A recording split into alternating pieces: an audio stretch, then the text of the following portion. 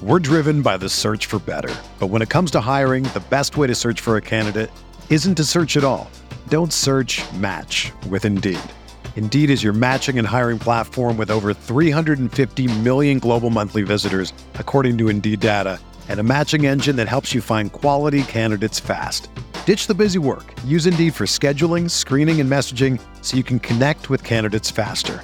Leveraging over 140 million qualifications and preferences every day, Indeed's matching engine is constantly learning from your preferences, so the more you use Indeed, the better it gets. Join more than 3.5 million businesses worldwide that use Indeed to hire great talent fast. And listeners of this show will get a $75 sponsored job credit to get your jobs more visibility at Indeed.com/Blue Wire. Just go to Indeed.com/Blue Wire right now and support our show by saying that you heard about Indeed on this podcast. That's Indeed.com/Blue Wire. Terms and conditions apply. Need to hire?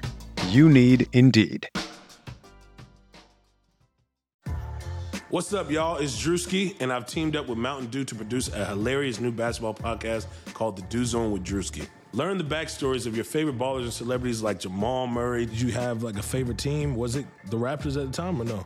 Was the Raptors even started around that time? Come on, bro. I ain't that old, fam. You talking like I'm 50. Taylor Rooks, Asia Wilson, and many more. You won't want to miss this. Listen to The Dew Zone with Drewski on Apple Podcasts, Spotify, and wherever you listen to podcasts.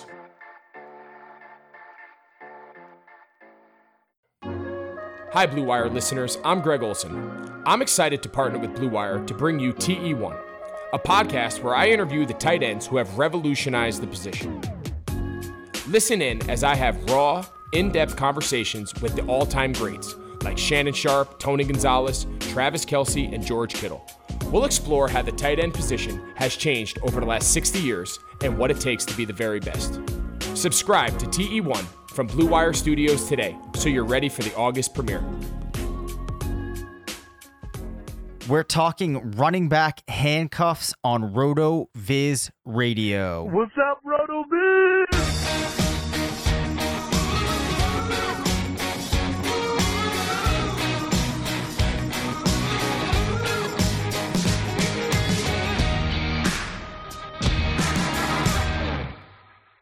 Welcome back to RotoViz Radio, brought to you by Deal Dash, Bet Online, and the FFPC. I'm Dave Cabin, Senior Fantasy Analyst at RotoViz, joined by the Editor-in-Chief of Fantasy Labs, part of the Action Network, Matt Friedman. Matt, do you like going to the beach? Of course, I have a question about this. Yep. By beach, are you meaning like ocean beach? Or would you take sort of like the beach shore on a lake? I'll because put some people would count the second one as a beach. But you know, like people who have actually lived like near the ocean tend not to think of that as a beach. Okay, I understand what you're saying there. That's actually a fair thing to bring up. Let me put some parameters on here. I mean, Do you enjoy spending, 4 to 5 hours, and you can see where I'm going to be going with this. Okay. Starting off your day, waking up, gathering up all of the junk that you have to take with you to said beach, getting the chairs, getting the suntan lotion, whatever, other paraphernalia you need, driving, then walking out onto what's essentially an oven, sitting there, sand all over you, looking at gross people running around, being near people. Do you enjoy doing this as a recreational activity? That was a fantastic description. Yeah. No, okay. But that's your version, it sounds like, of going to the beach. Yeah. My version of going to the beach is much more relaxed. Okay. So yeah, my version of going to the beach, I don't stay there as long. I'm not as meticulous about the stuff that I bring. It's a little more leisurely. So that version of going to the beach, I'm okay with. Okay. Fair enough. See, because we podcasted when I was up at my brother's house and you heard all of the commotion. Yeah. So while we're out there sitting on the beach, which was at a lake, by the way, I just floated out the question. I had to stop everybody and I asked. I said, serious question. I paraphrased by saying I'm not complaining, which was taken as if you said you're not complaining, it means you are complaining. I said I genuinely, and I was serious about this, I genuinely just wanted to know, did people actually enjoy this activity? Getting sunburned, like I said, out there baking, essentially, sand stuck all, I don't need to go through the whole litany again. But the consensus was that other people actually enjoyed this, and I just found that mind-boggling. I mean, I guess I can understand how somebody would, but the fact that those people actually exist and in large numbers blows my mind. Yeah, this is a very on-brand take for you, and I do appreciate it. And there are a lot of things about going to the beach that I don't like, but I'd say in the aggregate, beach, no, I'm cool with it. Okay. Well, I'm actually kind of surprised by that. And I would like to, I believe at one point I said, looking at disgusting people on the beach, I'm not calling out anybody on the beach. I just find being around a large number of people, to me, I don't enjoy it. That's all I meant. I think in all fairness, I think what you meant to say is you find all humans repugnant. Yes, exactly. Regardless. Yeah. Exactly. Yes. Regardless of any, we're just going to move on here. Right. It's time for this week's FFPC stat attack. I'm sure they are glad to follow that segment. 153 targets, 98 recs, 1,147 receiving yards, 1,658 air yards, 7 receiving touchdowns. That's Allen Robinson's stat line from last season. I want to talk about him.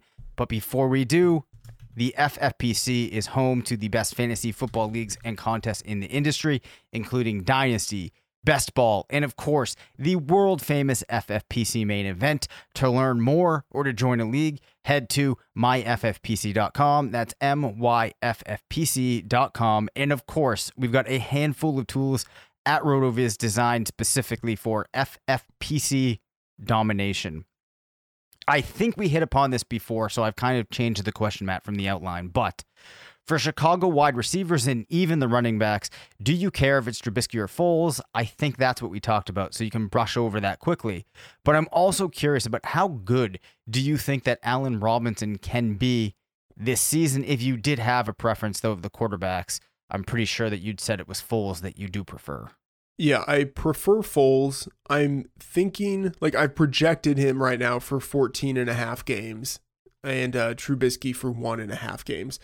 I think it's really hard to know how we should project them, but I think Foles ends up starting in week 1, so I'm just assuming he holds that job for most of the season, maybe suffers an injury, something like that. So Trubisky, plays a game and a half, something like that. So that's what's baked into my projections. Even with that, I don't think Allen Robinson is going to have that good of a season. And that's nothing against Allen Robinson, but I think it's going to be something that's sort of like a combination of what he did in 2018 and 2019. I don't expect him to get 154 targets again. He was one of the leaders in the league in targets last year. I expect that number to be closer to 120 or something like that.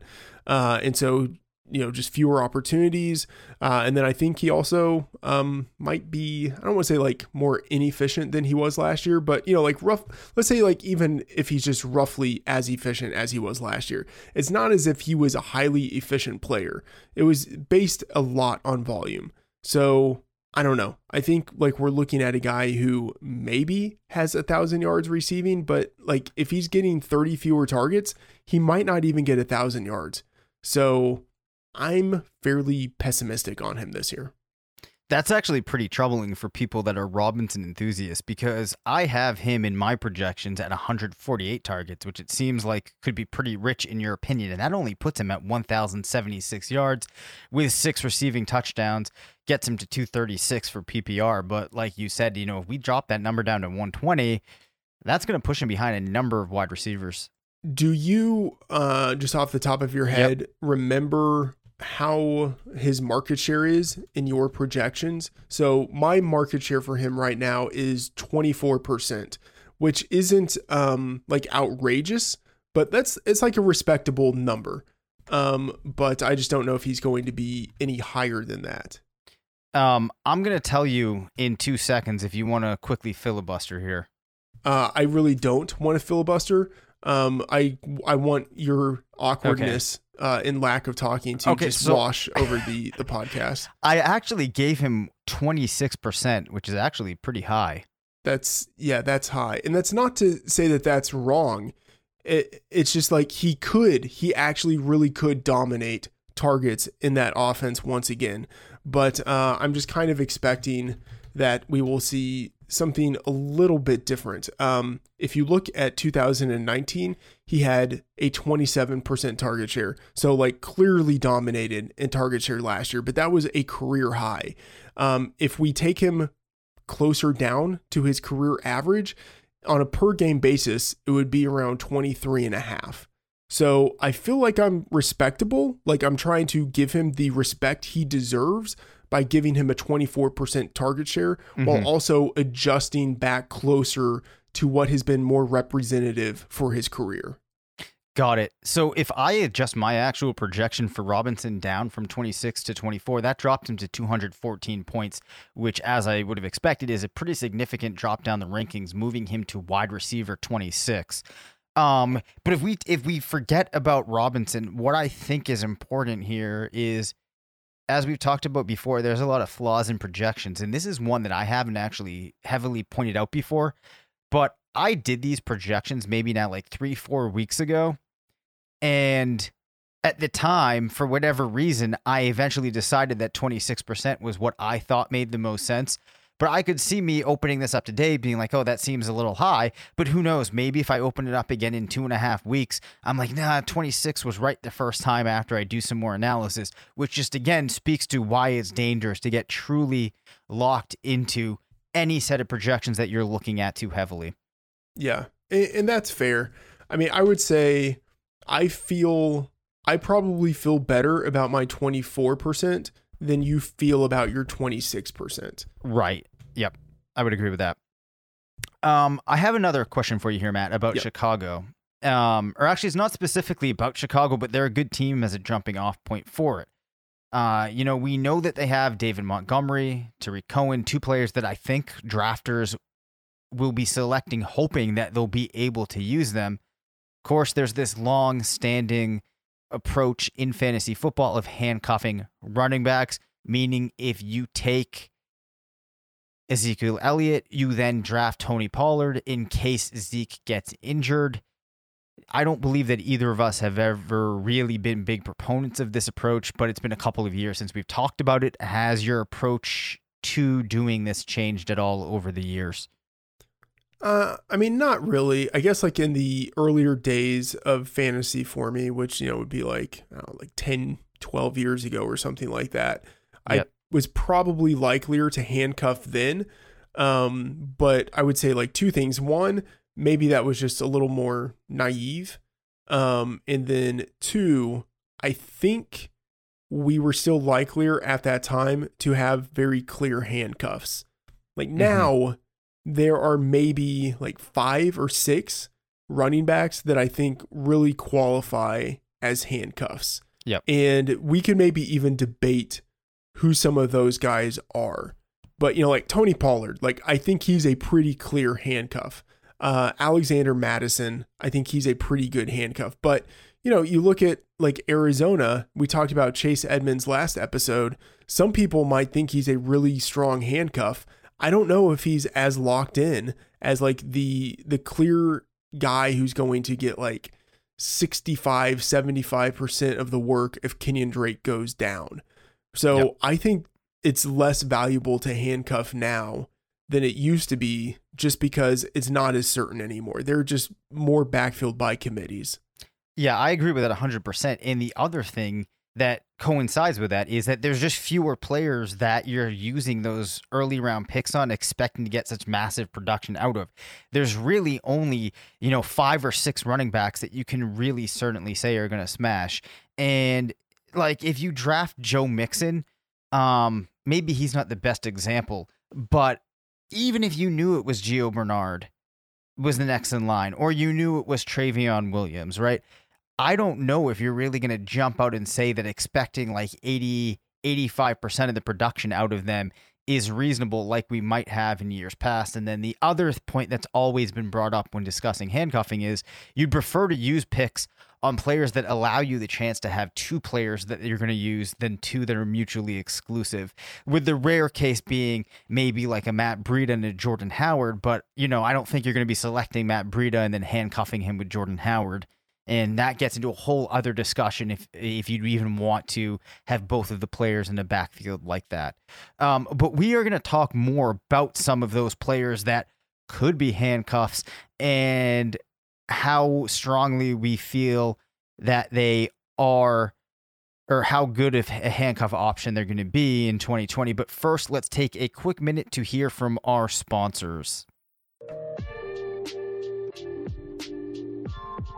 Have you ever heard of DealDash.com? It's the best, most honest bidding site where you can win things you'd never expect at a price you'd never believe. They have over 1,000 auctions every day on electronics, appliances, beauty products, home decor, and even cars. Here's how it works. It's like an auction, but every item starts at $0 and only goes up 1 cent every time you bid. The kicker is that the auction clock restarts after just 10 seconds. That means every time you bid, everyone else has 10 seconds to answer or the item is yours. If you go ahead and buy now, Deal Dash is offering our listeners an extra 100 free bids upon sign up on top of their other discounts. Go to DealDash.com and use the offer code RotoViz or DealDash.fm/RotoViz. That's DealDash.fm/RotoViz. Sports are coming back, and so are your chances to bet on your favorite teams and events. Major League Baseball is finally kicking off this week, and there's no better place to start wagering than our exclusive partners, BetOnline. Check out all the odds, futures, and props to bet on, all available 24/7. And with the return of sports, BetOnline sat down with former pro players Eddie George, Harold Reynolds, and 7-time NBA champ Robert Horry. See what they had to say on what it will be like playing without fans in a series they're calling Fandemic. Visit betonline.ag for all your odds and up-to-the-date sports news. Remember to use promo code BlueWire to receive your new welcome bonus. That's promo code BlueWire. BetOnline, your online wagering experts. Okay, Matt, let's pop into these potential handcuffs. Let's start with Tampa Bay. An interesting thing has happened now. We see Ronald Jones at going in the 6th round. Keyshawn Vaughn going in the 8th. I don't know if it would even be fair to say that one of them is the handcuff. So I'm just going to ask about this backfield like this. Who do you think actually is the starter, and who do you like more in the spots that they're being taken? I think Ronald Jones is the starter, and I've had that opinion ever since Keyshawn Vaughn was drafted and started getting a whole bunch of hype. And that's, nothing against Keyshawn Vaughn. Like, he certainly has potential, and I understand why people are enthusiastic about him.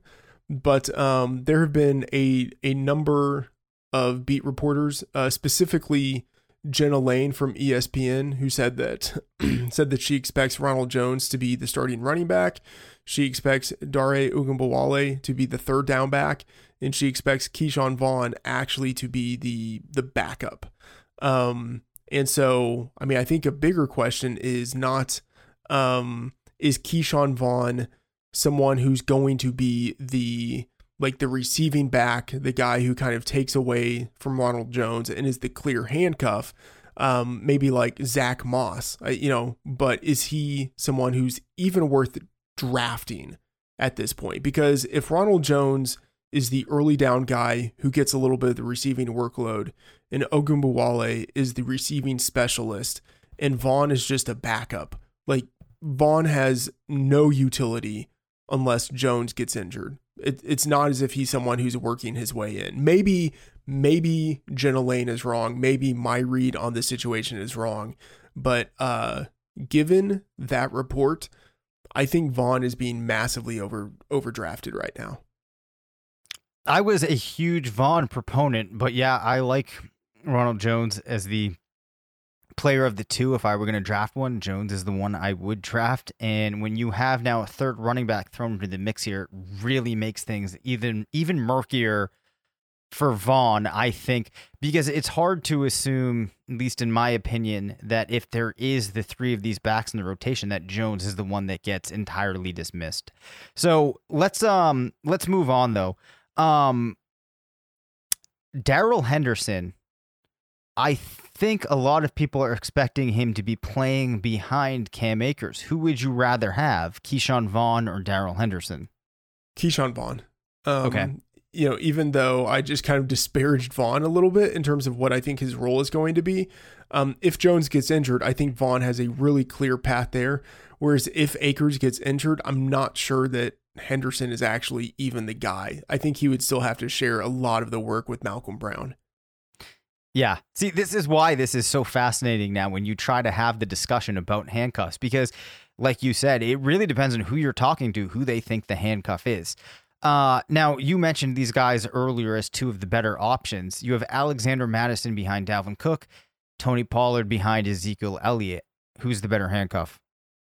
Pollard. I think Pollard is exceptionally talented anyway, and probably deserves more of the workload than he's going to be getting. But if Zeke is injured, I think Pollard becomes like a top 8 runner, just in terms of like his fantasy viability. Like he could be massive. Alexander Mattison, I think, would also be a good handcuff if Dalvin Cook is injured, but I could see Mike Boone actually working his way in a little bit and stealing some of that. Whereas in Dallas, I mean, it's really just Tony Pollard. Like no one else on that depth chart, I think, would come close to challenging him. Fair enough. Why can't I think of his name right now? Who was the running back a couple of years ago that was the handcuff for the Cowboys? Zeke got suspended. Alfred Morris? No, not Alfred Morris. And then he got like arrested and suspended for stealing underwear. Joseph Randall. Joseph Randall, right. Thank you. Yeah. I think that was pre-Zeke. Was it pre-Zeke? Yeah. So, was it actually behind DeMarco Murray that season? Yeah, that was post DeMarco DeMarco Murray. Oh my God. Okay. All right. Wow. Okay. Zach Moss or Boston Scott? Zach Moss. Yeah, not even really a question, right? Yeah, I think he's going to have a pretty significant standalone role anyway. He might actually be the better back, like in comparison to Singletary. Like Singletary might be the more skilled player, but Moss might get the touches that actually matter. He's the better, or I think it's possible that he's the better pass catcher, and he's the bigger guy, so he might end up getting the goal line carries, which means like, what is Singletary going to give you? Like Singletary might give you like 1,200 very empty yards, which like that's not insignificant, but I mean if things align right, Moss actually might outscore him.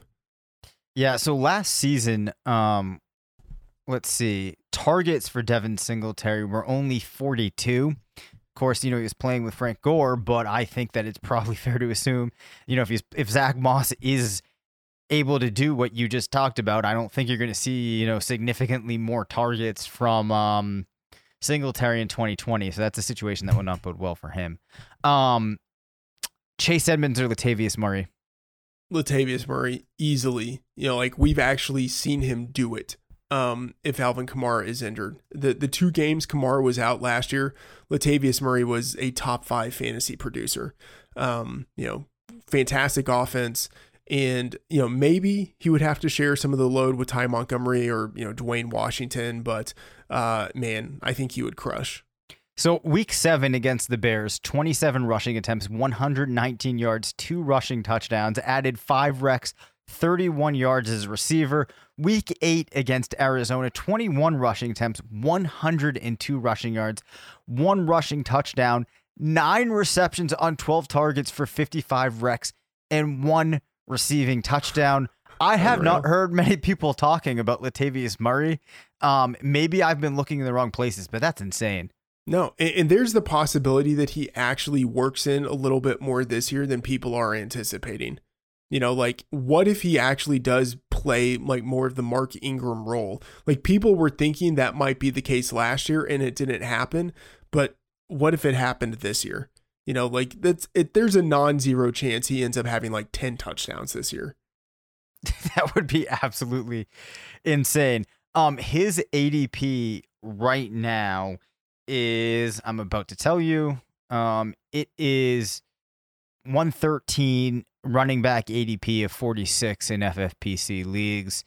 I might be inclined to grab him there just as a hedge. I mean, it's probably not going to play out that he gets to have a massive role, but if he does, like we just said, it's going to be absolutely stupendous. Justin Jackson or Darrynton Evans? Darrynton Evans, because I do think that he really is the only guy there in Tennessee. Yep. Whereas with Justin Jackson, he's going to have to compete with someone else, whether it ends up being like Joshua Kelly or just some other random runner. But I think Joshua Kelly, the new rookie that they've brought in, would actually have a pretty decent chance of beating him out. Okay. Are there any other traditionally viewed handcuffs that I didn't mention that you wanted to add into the discussion here? I mean, I think an interesting player right now is Tevin Coleman. Yep. Just because he could have massive upside if Raheem Mostert is injured. It seems like the Raheem Mostert trade talk has died down. Yep. But Mostert was incredibly explosive at the end of last season. Very productive. But he's going off the board still really late, as if drafters are expecting him not to be the lead back there. If that happens, Tevin Coleman feels like the guy who would get the first shot at Raheem Mostert's job, or at least sharing the workload. So Coleman is, I don't know, I don't have any of him in drafts, but he's someone I'm always kind of keeping my eye on and thinking about. Like, I'm not sure if I'm evaluating him properly. I don't know if I've evaluated Coleman properly his whole career. I've always been waiting for that one season where he really puts everything together, and just has like an awesome campaign. Early on in his career, he was able to, while playing with Donta Freeman, have some pretty good seasons, but has kind of disappointed me in the last couple. So we'll have to see there. What would you say to people that are drafting Carlos Hyde as a handcuff to Chris Carson? Yeah. Or not Chris you know what I mean? Like, Yeah. I guess it wouldn't really be as like a traditional handcuff, though. Yeah, I mean, I don't know. It's not impossible. I guess the question is, when does Rashad Penny come back? And if Penny comes back, does he beat out Carlos Hyde? I think he probably would. Yeah. But, I mean, we've talked about this before. It's worth remembering that Carlos Hyde has, historically gotten a really high percentage of rushing market share. And, in the past 4 years, he's had over 1,000 yards from scrimmage, actually over 1,100 yards from scrimmage in 3 of those seasons. So, I mean, would it be a total surprise if for the 4th time in 5 years, Carlos Hyde ended the year with over 1,000 yards? Like, probably not. I mean, if you're in Seattle, it just does not seem outside of the realm of possibility. So as much as I want to say to people, like, no, just don't go after Carlos Hyde, forget about him, I don't think I'd be giving solid advice there. I mean, I think he's a player that you don't want to forget about. Well, I mean, that said, like, I don't have him on my teams. Like, I don't want him on a team, Well, yeah, I don't know if I would say go ahead and target him. Although, actually, let's just get an up-to-date view of his ADP right here and see if it has kind of where it shot to. He's still RB62. I think for RB62, you could do a lot worse. Yeah, you probably could, but I'm not drafting. I have 0 of Carlos Hyde. Even though, like, I can see how he's productive, I just don't want him. Okay. Let's just transition here quickly. Last question of the week, Matt. Are there any players outside of the top 150 that you want on more than 50% of your teams? Kind of getting at here, are there any late round guys or even late mid round guys that you're very enamored with? Yeah. So I'm looking at FFPC ADP right now at RotoViz, and Mike Williams is going at 152.7. I think that's tremendous value. And so I would love to have him on more than 50% of my teams at that ADP. AJ Dillon is someone who's intriguing, but I wouldn't want him at 50% because that just still feels really leveraged. Yep. But he might be the one running back outside of the top 150 that I look at and think like I would be very happy to have him on a lot of my teams. Sammy Watkins at 164.3, I think provides pretty significant value. I think of him as an arbitrage play on Mecole Hardman, who's going a couple of rounds earlier. And obviously, that's just a fantastic offense that he's in Kansas City. And if Tyreek Hill is injured, then that could end up just being massive production for Sammy Watkins. Best ball, especially, is where I would want to target him. Redraft, that would just make my stomach hurt. Deshaun Jackson is actually someone I'm interested in at 167.3 because we've talked previously about how injuries are pretty hard to anticipate, and even though Deshaun Jackson has missed the super majority of the past 2 seasons, if he's able to stay healthy and he's going so late that you're not having to risk much to have him, but if he stays healthy for most of the season, I think he has a pretty good chance to lead the Eagles in air yards. And if that happens, I mean, some pretty good things could happen. Like he could have 1,000 yards receiving. He could have 5 to 7 touchdowns, so Yep. He's someone who actually intrigues me as someone who's available really late. Those are the players I would be happy to have 50% of outside of the top 150. I think that makes sense. Now, I don't think I would plan on it, but I know that I'm going to end up with Laviska Shenault on more than 50% of my teams. Yeah. For no other reason than for something, or there's just something about the way that I perceive him.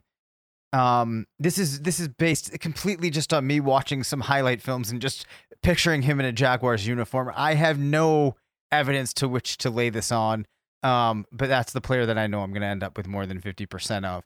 Do you have any? Yep, go ahead. Yeah, one question. Antonio Brown at 183.6. That's too early, I think. I think that's fine. You think it's well? This is why. I don't think it's too early for Antonio Brown. I think in the way that I'm putting my teams together, it's a little bit too early to fall into the roster spot or like what he's going to represent on my roster. I think that's a little bit earlier than I want it. Yeah, I mean, I don't know. I think it's fine for me. That's wide receiver 62. Yep. Like whoever you draft there other than Antonio Brown probably isn't going to give you a lot. Like probably isn't going to finish as a top 30 wide receiver a majority of the time when he's active. So, and even if Antonio Brown misses games, I think if he signs with the team, whenever he's out there, he's going to be a top 30 wide receiver. Okay. Let's say that we knew somehow that the probability that Antonio Brown plays in 2020 for any stretch of time is 20%. How would that make you feel about him at 186? Really good. Okay. Because the probability of anyone else around that ADP having top 30 production is much less than 20%. Okay, that's perfectly fair. What percentage would have to get down to before you're like, no thanks? 3%? 5%? Yeah, like 8% maybe. Okay. I mean, just think about some of the other wide receivers going in that range. I don't know, I'm Hunter Renfrow. Yeah, I mean, like Michael Pittman. Like Antonio Brown is the wide receiver 62. Michael Pittman is the wide receiver 63. Like if I know that Antonio Brown is playing, even if it's like just a a 20% chance of him playing, I would rather have Antonio Brown over Michael Pittman. So basically what you're getting at is really that spot you're think in the overwhelming majority of cases is basically just a throwaway pick. So if you're going to throw it away, you might as well throw it on a player like Antonio Brown who has so much upside to realize. Yeah. Yeah. That's, I mean, at that point in the draft, I think you do shoot for upside, and Michael Pittman, I think, has long-term upside. Yep. But I don't think he's going to really get there this year. And then like Paris Campbell, he's like the wide receiver 64. It's like, okay, like those two guys are going to be fighting to be the number 2 receiver on that team. Like, I don't really want either one of them. You can just go down the list. Like, I would prefer Antonio Brown to many of the wide receivers available after that. And then you can even get to Josh Gordon. I was just about to ask you about Josh Gordon. Yeah. I mean, come on. I'm a sucker. I'll just say I'm a sucker for Josh Gordon. But it is worth pointing out that in the 16 games he played over 2018 and 2019 with the New England Patriots. So this is taking out the final game he played with the Patriots that he left early with an injury. Yep. But his 16 healthy games with the Patriots, he had 1,000 yards receiving. Like, yeah, that's wild. We've like very much in recent memory, we have seen Josh Gordon be 1,000-yard receiver. And like, I know that might seem a little bit fake to kind of go across seasons and like not count the final game with the Patriots and just basically ignore his 5-game stint with Seattle. But, like in 16 consecutive games with the Patriots, from like the day he joined the team to the last game he played with them healthy, he had 1,000 yards receiving. Like that's something that people should take note of. And you can get him often in the last round in your draft. Fair point. As far as Antonio Brown goes, though, do you think that he actually is going to return to action this year? Okay, probably not. Okay. Like, I think the odds are against it. There are other people, it's funny. There are other people who are more bullish on him returning, but who still think that they shouldn't draft him where he's going. Like, yep. I'm more pessimistic, but I still think he should be drafted. Okay. Perfectly fair. Now I'm kind of feeling like I want to go back and rephrase my stance on taking Antonio Brown there. I'm going to have to think a little bit more about that.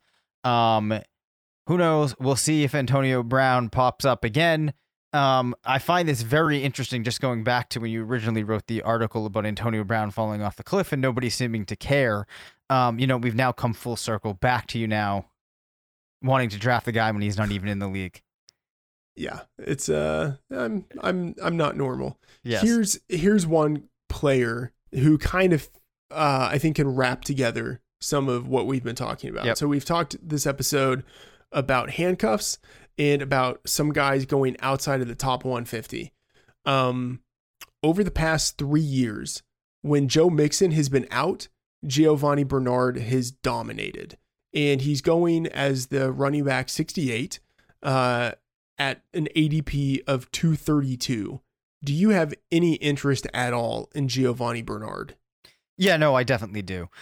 Because I can appreciate just how good, like you said, he's been. And I can also see how, who knows, maybe if things really do click, Gio can get some light usage. Or it's possible too that, like with Joe Burrow, he does get mixed in every once in a while.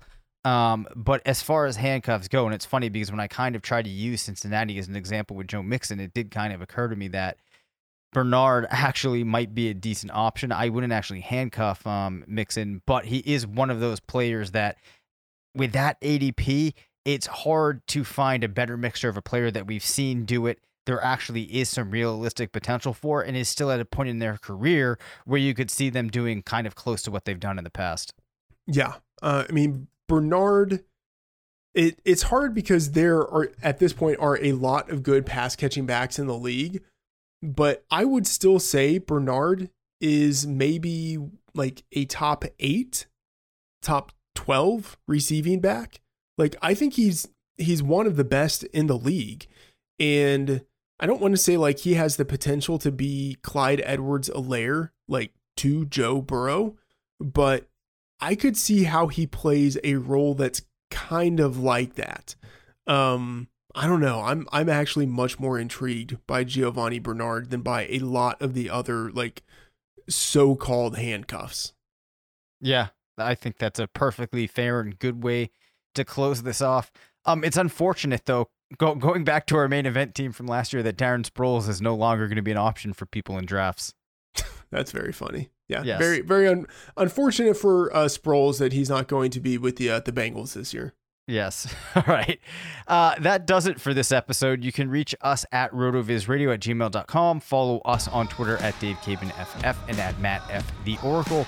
Thanks to Deal Dash, Bet Online, and the FFPC for sponsoring the show. Make sure to rate, review, and subscribe. And as always, remember, it's not a fantasy if you believe it.